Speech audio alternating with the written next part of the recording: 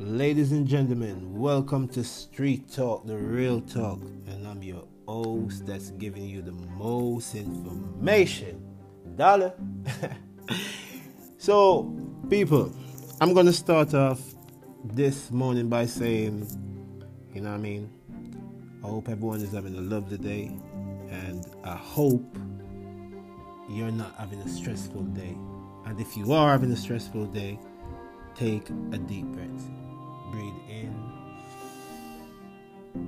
hold it, breathe out, let it out. Don't let yourself be stressed out of things that's out of your hands. After saying that, people, I want to bring you back to the episode which I've said, I'm shocked. I'm shocked. And this morning, I'm even shocked more. I'm twice as shocked, basically. So this morning, I woke up and, normal, check my messages. Someone sent me a video. So I click on the video. And just as I thought, it's another Corona video. If you don't know what I'm talking about, people, go and listen to my other episode, Welcome Back, which I'm discussing the coronavirus, the outbreak happening in China and spreading worldwide fast. So yeah.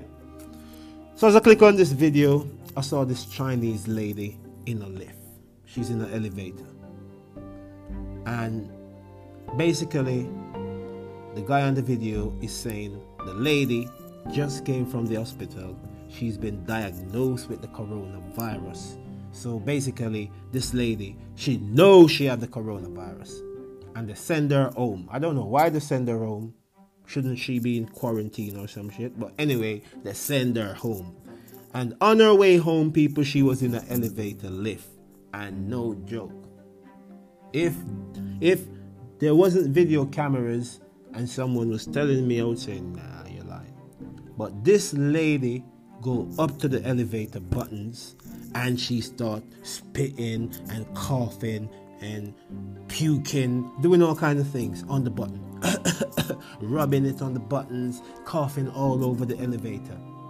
Press the button, go down to the bottom floor. She didn't leave the elevator. People came in the elevator.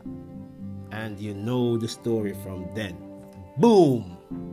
And that's why I have the virus spreading, people. Okay, you got these type of people going around, they know they're sick, and instead of seeking help, they try to make other people suffer with them.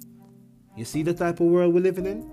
That's the type of world we're living in. It's a dog-eat-dog world. I'm dying, and I'm gonna kill you. And I find that really, really disturbing, people. I find that really disturbing. You know what I mean? It makes me do not want to leave my house. It makes me want to be like Rapunzel. Stay in my damn house. Can you imagine? You go out with your kids, you know what I mean? You go to the mall, whatever. You go in a lift, normally going about your day-to-day thing, and you didn't know that someone was in the lift doing that shit. Now, for a normal day outing with your family become the last day on earth. Well, not the last day on earth, but the last couple of days on earth. Because this shit is deadly. It's killing people. It's killing like flies. You know what I mean? And it shows me these people are dying and they're willing to kill other people with them. So, what can we do? We got to lock ourselves away, like Rapunzel.